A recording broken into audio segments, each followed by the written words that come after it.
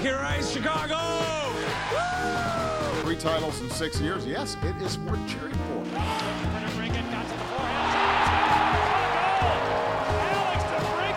Moving back up with Kane. Drops it to Richards. Across the Kane.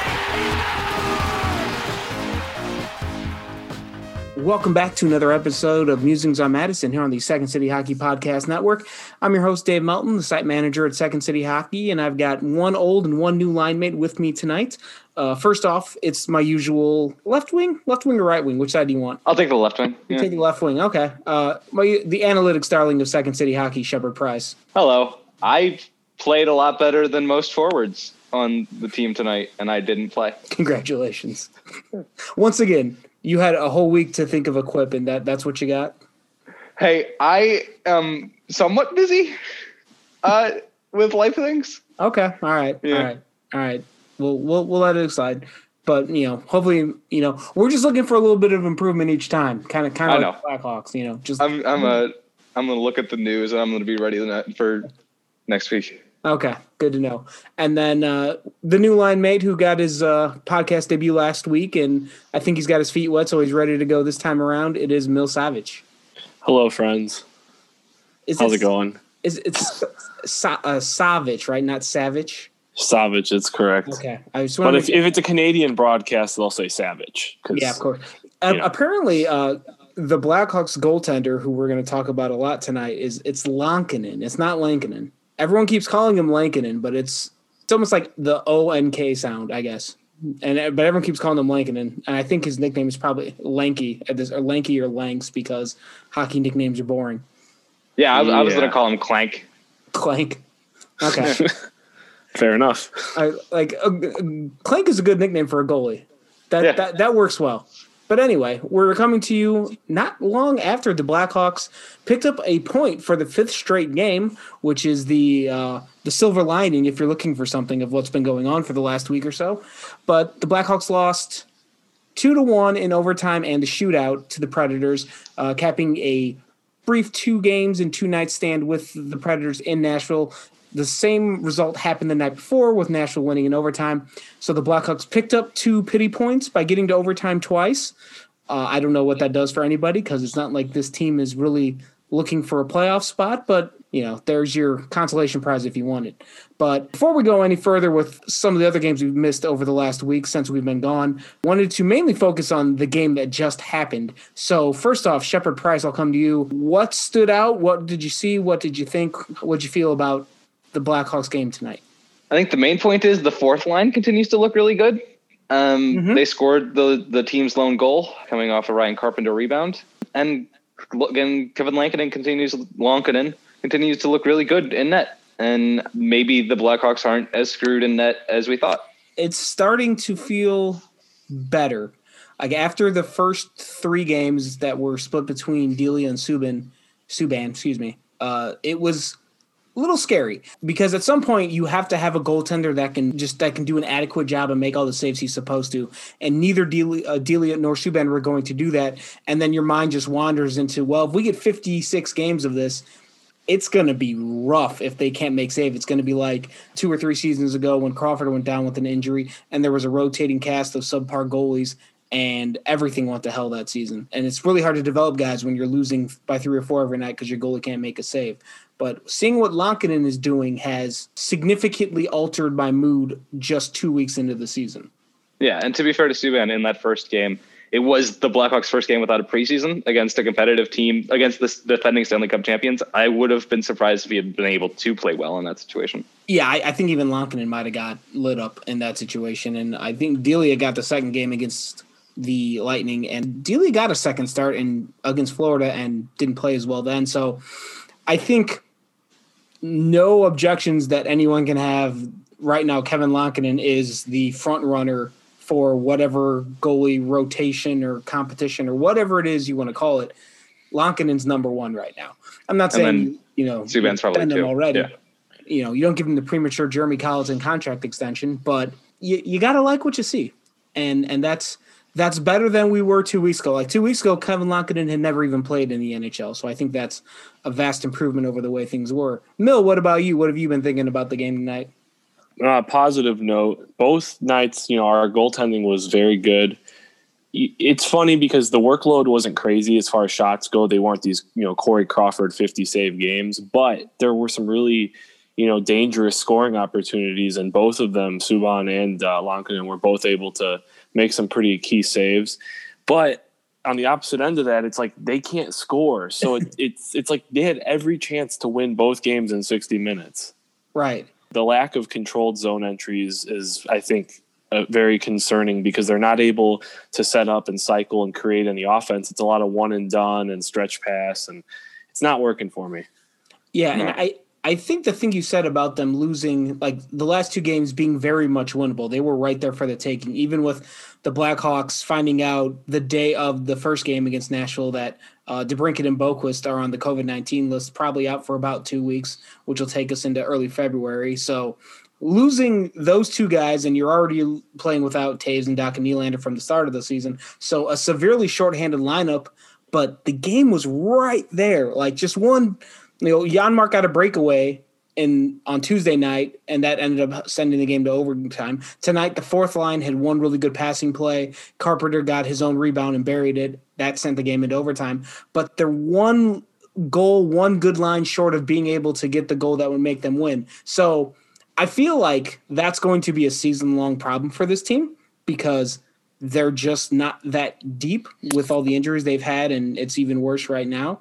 So I feel like that's going to be a consistent theme. But I guess from my perspective is I'm also somewhat encouraged. I'm feeling more optimistic tonight than I was after the first two games against Tampa for sure. But the fact that they're playing close games means you can get guys into crucial situations. You can get your younger players to play in the last 5 minutes of a game that's down by one or up by one or tied, and expose them to that type of NHL hockey because that's what they need as part of their development.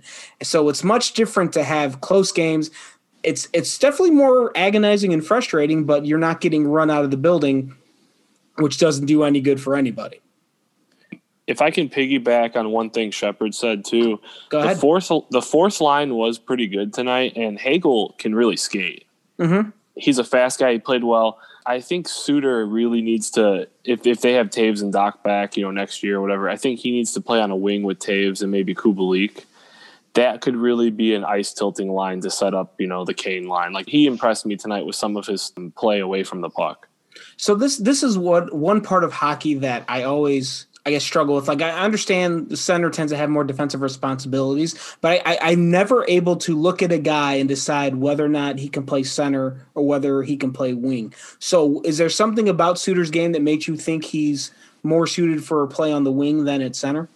Well, I more so said that because I'd liked him to play with Taves. Oh, okay. Yeah. So because Taves is going to win the draw most of the time, and then you can kind of head down. Kind of think Taves, Saad, Hossa, like that kind of let's win the defensive zone draw and then set them up in the offensive zone. Yeah. Yeah. I think in 2021, the difference between a winger and a forward is a center is that the center is able to win faceoffs. Yeah, pretty much because they can't win faceoffs. Yeah, no, they haven't. Hockey Reference hasn't updated for the game that happened tonight, but David Kampf is at 56.8. Dylan Strom's at 52.6. That's not bad. That's very much improved. Suter's at 40% though. I don't know what the numbers were tonight, but that's something like the overwhelming majority of players who are new to the NHL, whether they're 19 years old and a number one pick or like Suter in their mid-20s. There's always an adjustment level for learning to win faceoffs at the NHL level. Maybe he will, maybe he won't. I don't know. We'll find out down the road, but that's always a steep hill to climb for anybody. Is Yannick Perreault still helping the Blackhawks as a faceoff coach? I remember that was a thing for a while, and I have no idea if it's the case. But I remember Yannick Perreault being on the Blackhawks when they were terrible, and his entire shtick was he wins faceoffs. I don't know what else he did, but he made it a pretty damn good career out of having the reputation of winning faceoffs. I believe he is still their faceoff coach, yeah. Okay. I was just curious about that. I don't know if they have a specific faceoff coach position listed at their website, but I remember I think down the middle, we would all probably be satisfied. Taves, Doc, Strome, Camp, something like that. Piggybacking off of that is something I tweeted this from the Second City Hockey account during one of the games. As I was watching it, I feel like the line they have of Strome, Kubalik, and Kurashev, and obviously all those guys are pretty young, so they have room to grow, room to develop and become better players. But I feel like that line, if you have them as your team's second line, it means your team is probably pretty good. And they're pretty good as a second line. But if you have enough talent that you can bump that trio down to the third line, that's a really, really, really good third line. And it also means your top two lines are even better, which means you probably have a damn good team. So that's like, I guess that's the level of development that you have to see out of the Hawks. It's probably their overall second line right now. Like I don't even know if you assume the line with Kane on it is the top line, but with so many guys out and rotating, I don't even know what you want to call them anymore. But if you get that line down to number 3, you have a 30 goal scorer on left wing on your third line. Like that would be a very good team to have. The 2015 Hawks championship team, the third line was Sharp, Tavo, and Vermette. Sharp obviously was not the player he was earlier in his career, but he had several 30-goal seasons on his resume, so there's that. Fresh legs. Fresh legs, exactly. Then our fourth line could do their job. Yeah, exactly. Yeah. Well, I think that's the ideal setup for a hockey team now is you have 3 scoring lines and then a 4th checking line. I think their hockey's been slowly transitioning away from having like the 3rd and the 4th line in more of a checking role. Like the really good teams of the last decade have had 3 good scoring lines and then the defensive-minded checking 4th line. But moving away from that, I wanted to touch on from the Nashville game specifically. We're going to touch on the Detroit games in a little bit because those were much different outcomes overall compared to Nashville, just on the scoreboard and otherwise. But we talked a lot about the goalies, and again, Kevin Lankinen's performance is very encouraging. But were there any performances of any of the skaters that stood out to any of you guys? Mills, Shepard, either one of you want to go? From the first Nashville game, specifically. I touched on Hagel, and at first I just noticed how fast he was, but he worked hard in the corners and was getting to his spots. And I like I said, Suter, like those are the 2 main ones for me. Shepard, what about you? Yeah, I think part of the problem is that I think Colleton's had the lines on blender mode since DeBrincat went out. Right. So we haven't seen much of the probably better line of Kurashev, Kubalik, and Strome. And when they were on ice the first game, they got shelled. It's again that 4th line with the addition of Hagel. Mill's right, that line because of the addition of Hagel, but I don't think Heimwer's that bad. Is killing it. I would have liked to have seen more from Lucas Carlson, and Nicholas Beaudin was in this game, right? Because I don't remember seeing him at all. I remember they zoomed in on him behind the net, and he made a breakout pass, and that's the only thing I remember him doing. Yeah, I would be surprised if he had 6 minutes on ice tonight. I can tell you in a second. Yeah, I was actually working on pulling it up myself. I didn't understand the 7 defenseman thing. I never understand it. The Golden Knights started the season with 7 defensemen, and it was wild to me then. It says Beaudin played the same as Ian Mitchell, 949. Mitchell at 946, but I don't remember any of it. Well, yeah, see, and that's another problem is that again you're allegedly playing all these young guys, but 2 of your top young prospects don't even crack 10 minutes because you're playing 7 defensemen. Meanwhile, Connor Murphy played 24-24. Keith was at 26. DeHaan was over 22. So back-to-back, and Murphy played 28 yesterday. Yeah, and okay. I don't. Now I'm going to start getting mad. They're for sure not playing the young guys right now. They're for sure overplaying their old guys. And I think we can all agree that we all like Connor Murphy. He's a good player. Yes. This isn't the 2015 final. You don't need to have your best defenseman out there for half an hour. Yeah, exactly. I understand, if it got down to the last 5 minutes and maybe you give Murphy a little bit more of a nudge to play because you want to get a win. I could tolerate that in small increments, but you're supposed to be playing the young guys. And to your point about the 7 defensemen, Shepard, playing 7 defensemen on the second night in a row with a game. Now you're shorthanding your forwards, and you're just going to triple shift Patrick Kane all night. That takes away ice time potentially from Kurashev or Hagel or some of the other young guys. It's just it seems unnecessary. I didn't get it. I didn't understand it. Yeah, again, overplaying one position.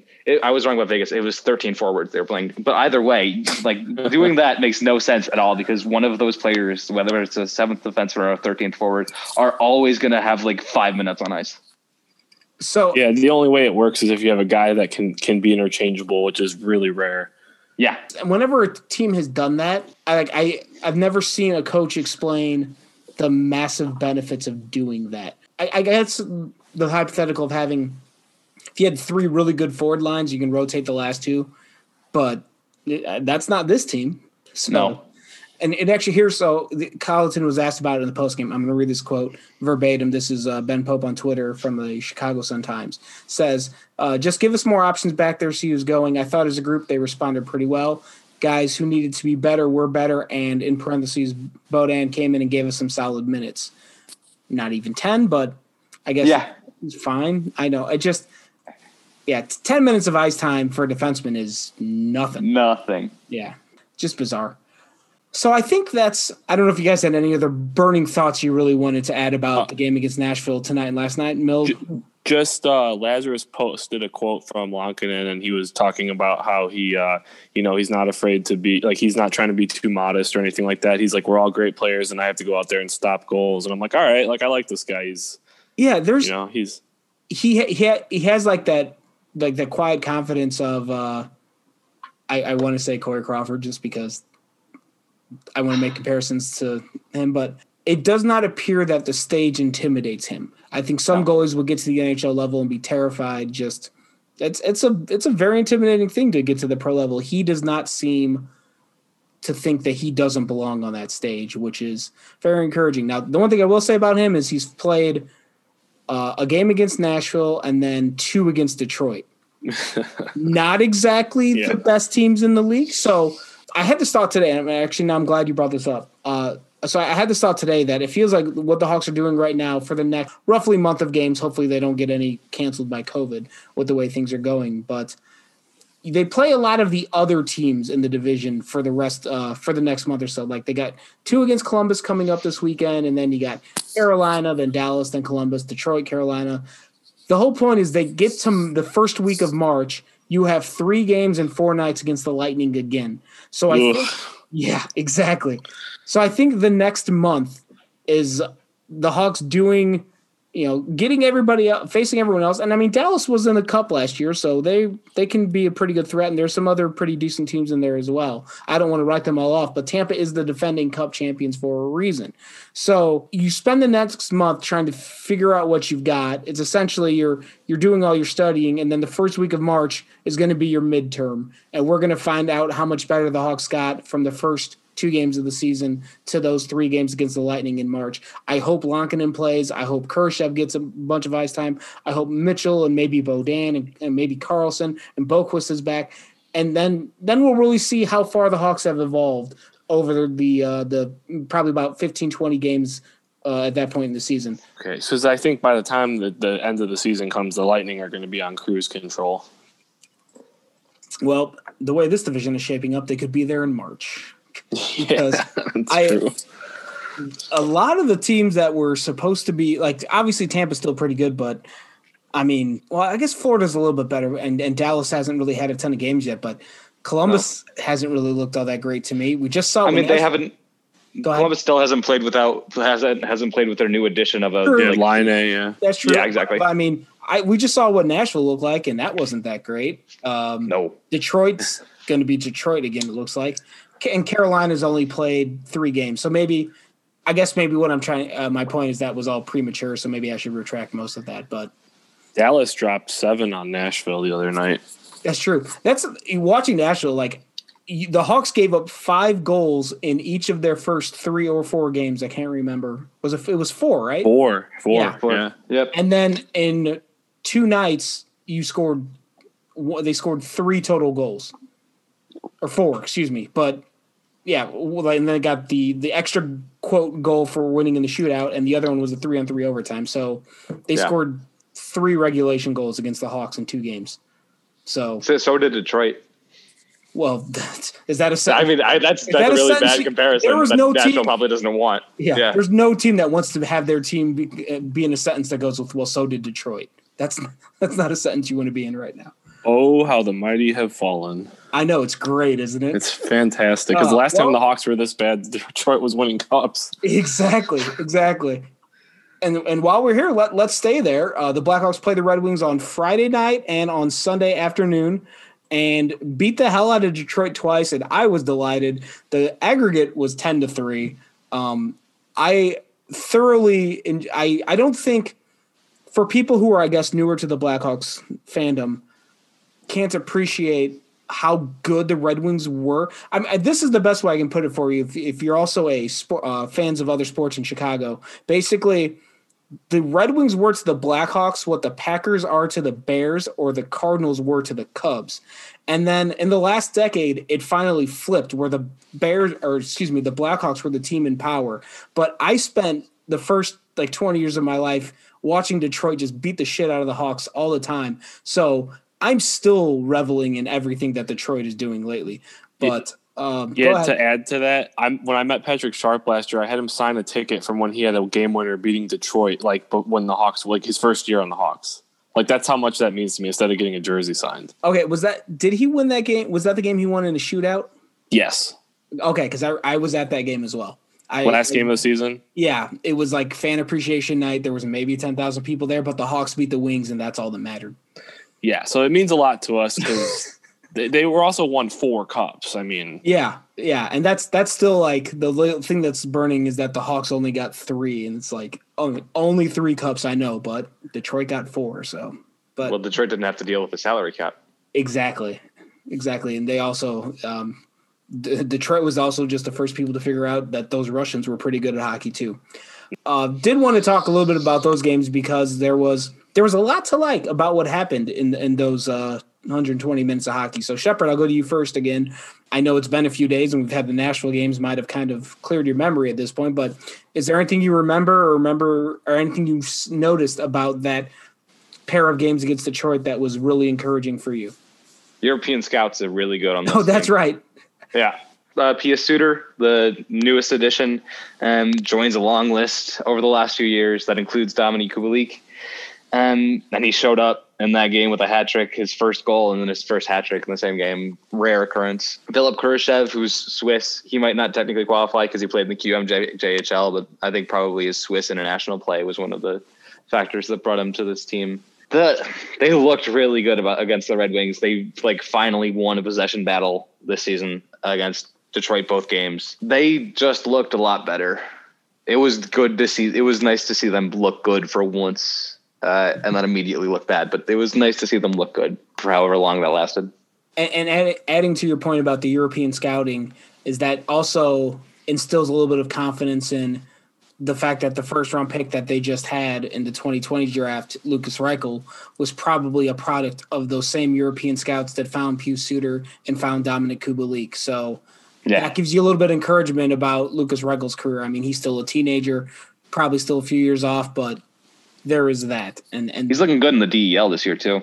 Yeah, all the reports are good. So no complaints there. So ever since he tested positive for COVID and had to miss the whole World Juniors, which kind of sucked. But, we saw what happened when Blackhawks first-round picks go to the World Juniors. So, oh well. Yeah. What about you? What were your major takeaways from the 2 games against Detroit? Well, I mentioned in the last podcast that I watched Detroit's splits with Carolina and Columbus, and they were playing a little bit more conservatively, especially in the neutral zone.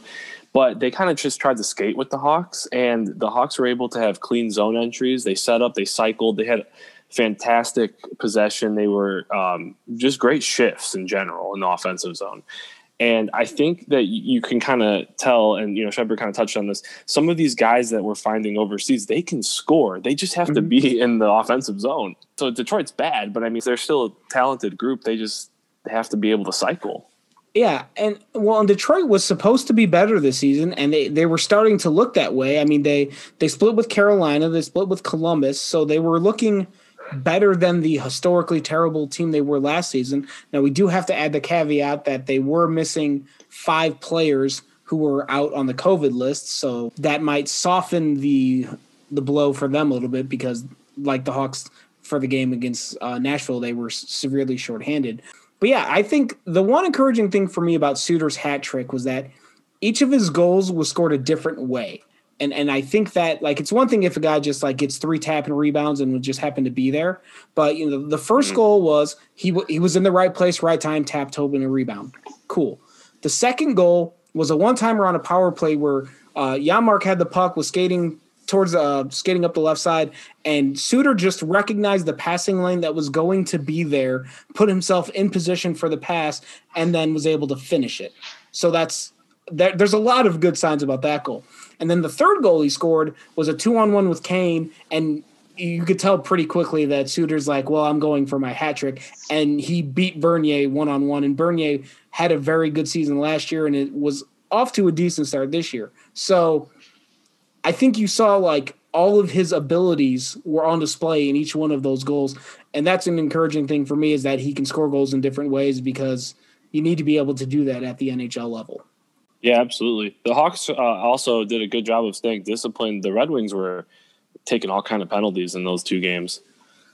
Yeah. And since you mentioned penalties, the Blackhawks power play all of a sudden is an unstoppable force of nature that cannot be stopped. I mean, it was stopped tonight. It's a problem. Okay, you didn't let me finish, Shepard.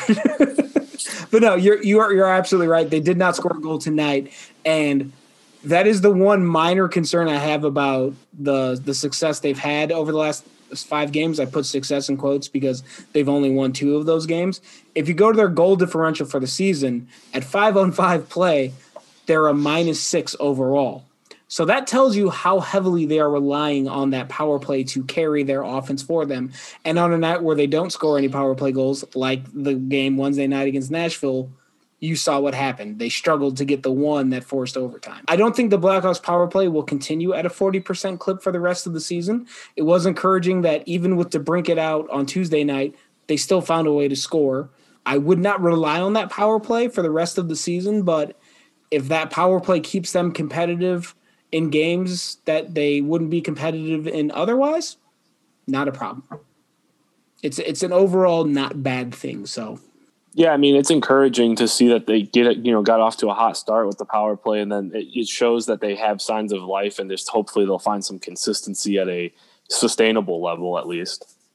And I do enjoy that they at least made the obvious change with DeBrincat out, is they kind of flipped the power play alignment around. You put Kane on the left wing and put Kubalik on the right wing on his offside, so that Kane could pass across to Kubalik for one-timers, because it's usually Kane on the right, DeBrincat on the left, and then DeBrincat's on his offside. So I'm glad that the obvious lineup change that was in front of them was there.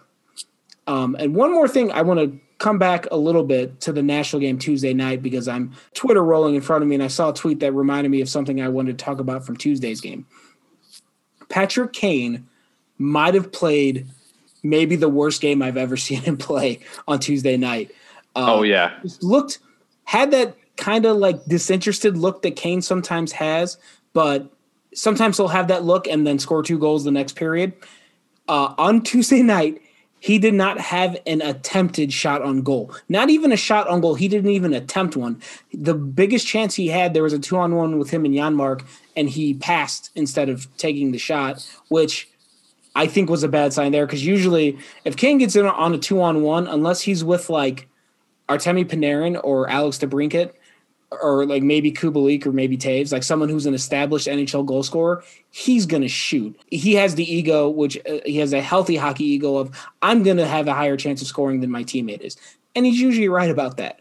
But in Wednesday night's game, Kane had 13 shot attempts, 4 of them were on goal, 4 of them were blocked, and 5 of them missed the net. So the Hawks were outchanced 15-8 while Kane was on the ice. So maybe not his best performance, but we had a few people on the mentions of the Second City Hockey Twitter account suggesting that maybe they should scratch Kane, and I think that might have been a little bit extreme.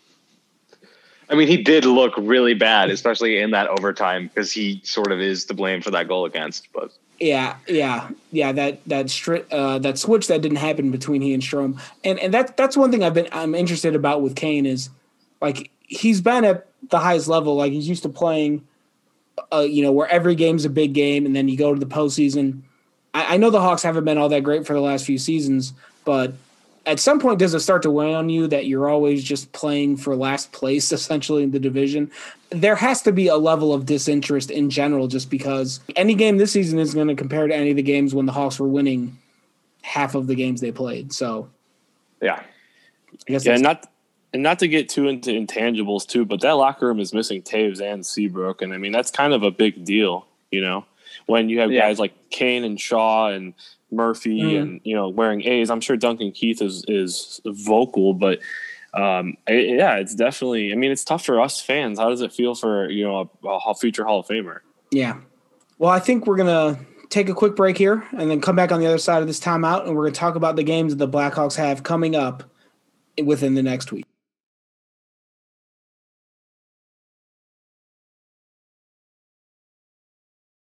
Welcome back to Musings on Madison here on the Second City Hockey Podcast Network. And before we get out of here for the next week, we wanted to touch really quickly on the games that the Blackhawks have coming up over the course of the next week. Starts off on Friday night and Sunday night at the United Center. They will play the Columbus Blue Jackets, who do not have Pierre-Luc Dubois anymore after trading him away. And they probably still won't have Patrick Laine because he's got to do all the quarantine stuff coming from Canada to the U.S. So it'll be a somewhat shorthanded Columbus team, but Tortorella will still be behind the bench yelling and screaming and being crazy. So there's that. And then on February 2nd, which is next Tuesday, the Hurricanes come to town for the first game. They play Tuesday and Thursday, and then the Hawks get 2 days off before two coming up against Dallas. But let's stick with the short-term future and focus initially on the Columbus series. Anything in particular that you guys are looking forward, either from a Columbus perspective, from a Chicago perspective? Shepard, what kind of things are you going to have your eye on for the next two Blackhawks games? I mean, so Columbus so far has had like a rough start offensively, and I don't think Dubois being benched for a while and then being traded probably helped with that, considering he was their best center. But they sort of figured it out without Dubois when he was traded, so we'll see. They scored 3 goals in the first period, the game after he was traded. And I think Cam Atkinson coming back to life sort of helped with that. But their defense hasn't been scoring as much as they usually do. And that might be something to watch because Zach Werenski and Seth Jones are still two really good defensemen. Mm-hmm. Yeah, Zach Werenski, the year that Columbus made a deep playoff run, he was kind of I remember watching him a lot in that postseason, just watching him and be like, ooh, I want one of those on the Blackhawks. Just watching him run the blue line at 5-on-5 and running the point on the power play is a sight to behold. So I don't know how Columbus's power play is this year. I assume it's at least decent because Werenski is running it. Well, let's see, 1 for 19, so maybe not. Yeah, no. Ooh, okay. It's about to be better. Yeah. It's about to be better whenever Patrick Laine gets there. But yeah, for sure. Werenski can't run the whole damn thing by himself. But yeah, Zach Werenski is a fun hockey player to watch. So is Seth Jones. They seem like they might have to be a little grindy for a while without any stars, without having Laine around. And I mean, Boone Jenner's got 5 points, and that's third on the team right now. So yeah.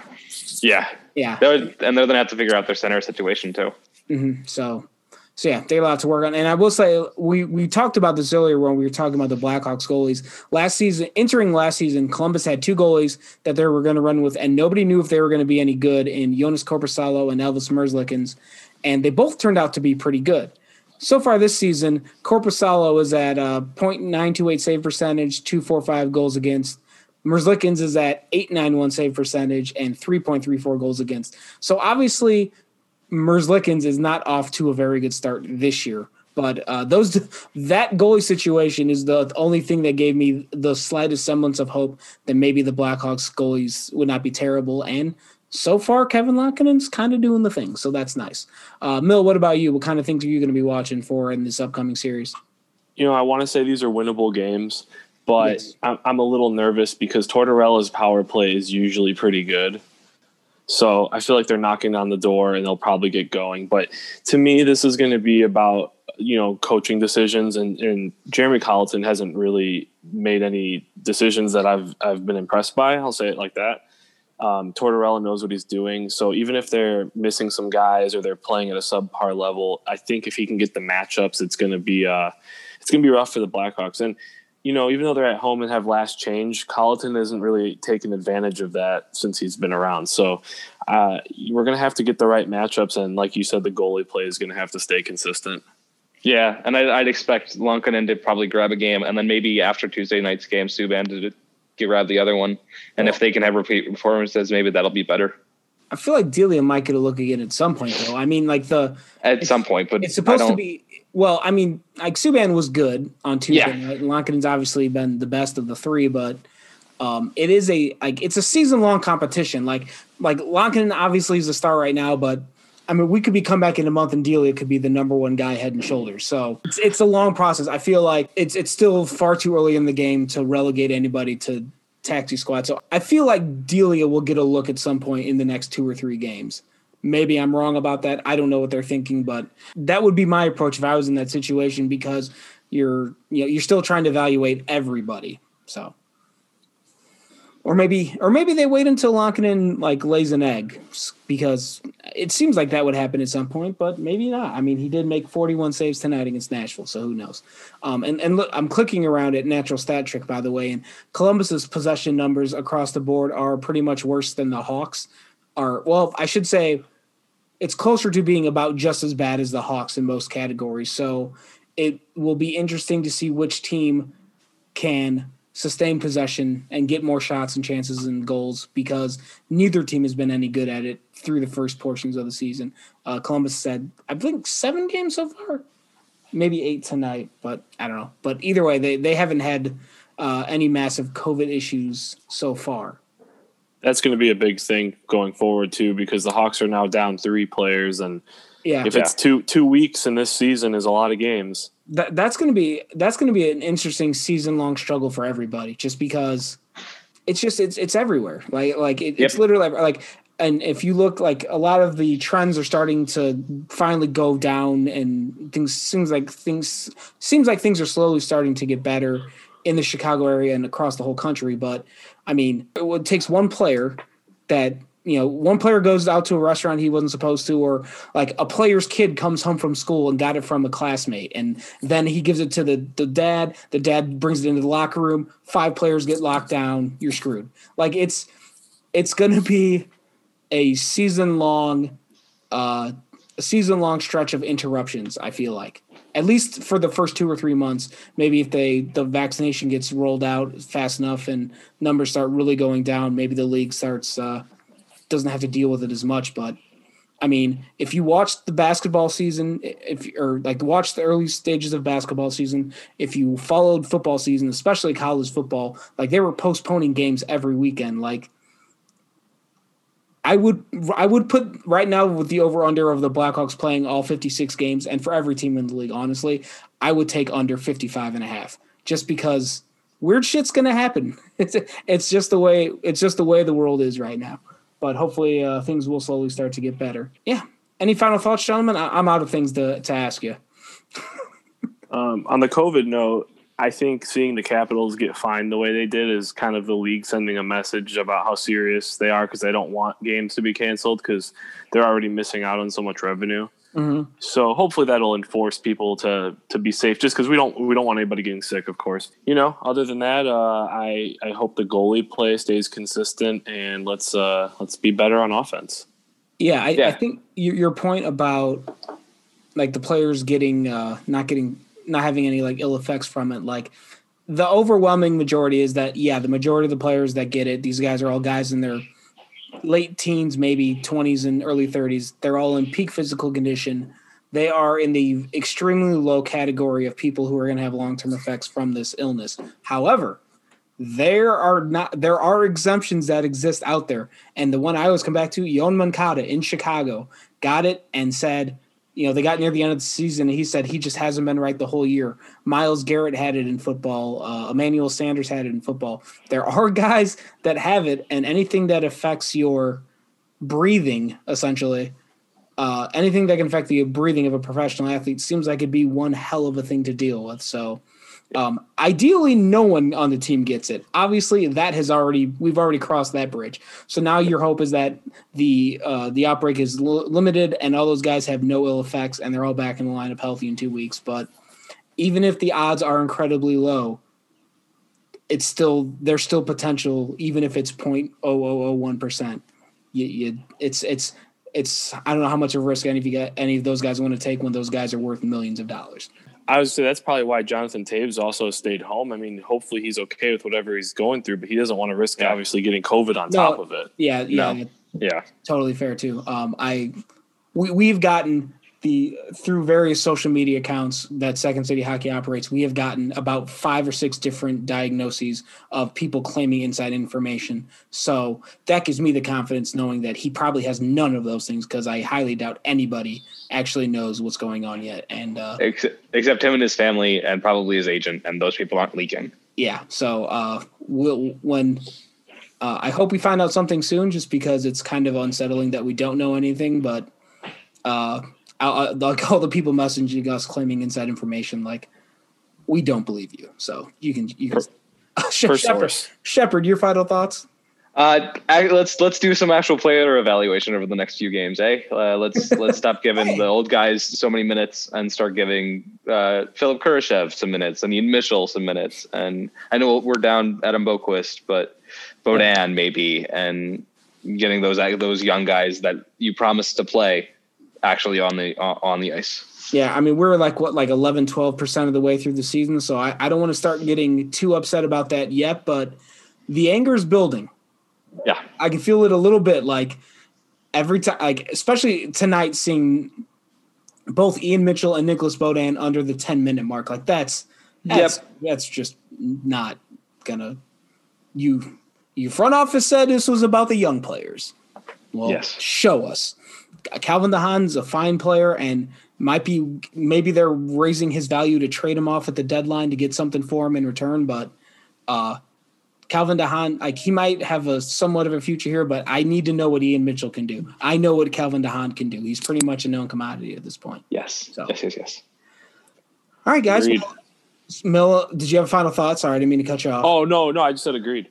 Oh, okay. Good. I'm glad we're in agreement. And then on that note, let's end it. So thank you very much for listening to this episode of the Musings on Madison show here on the Second City Hockey Podcast Network. I forgot to say this at the top, but definitely follow us on Twitter. I am at _Dave Melton. Mill is at Mill182. Shepard is at Shepard Price. You can follow the Second City Hockey Twitter account at 2ND City Hockey. And you can visit our website, secondcityhockey.com, where we have content there all the time. Please rate our podcast if you would, please. Like, we'd love some 5-star reviews, because we hope people are enjoying this, and the more better ratings that we get, the more we can bring this to you, which is, I'm glad my English was so good when I'm trying to solicit good ratings for us, but that happens. But yeah, follow along with us. We're going to be back hopefully every week throughout the rest of the season. And stay tuned to the website. If any news breaks, we'll let you know. And I think that'll do it for this episode. For Mill, for Shepard, I'm Dave. Thank you again so much for listening, and go Hawks.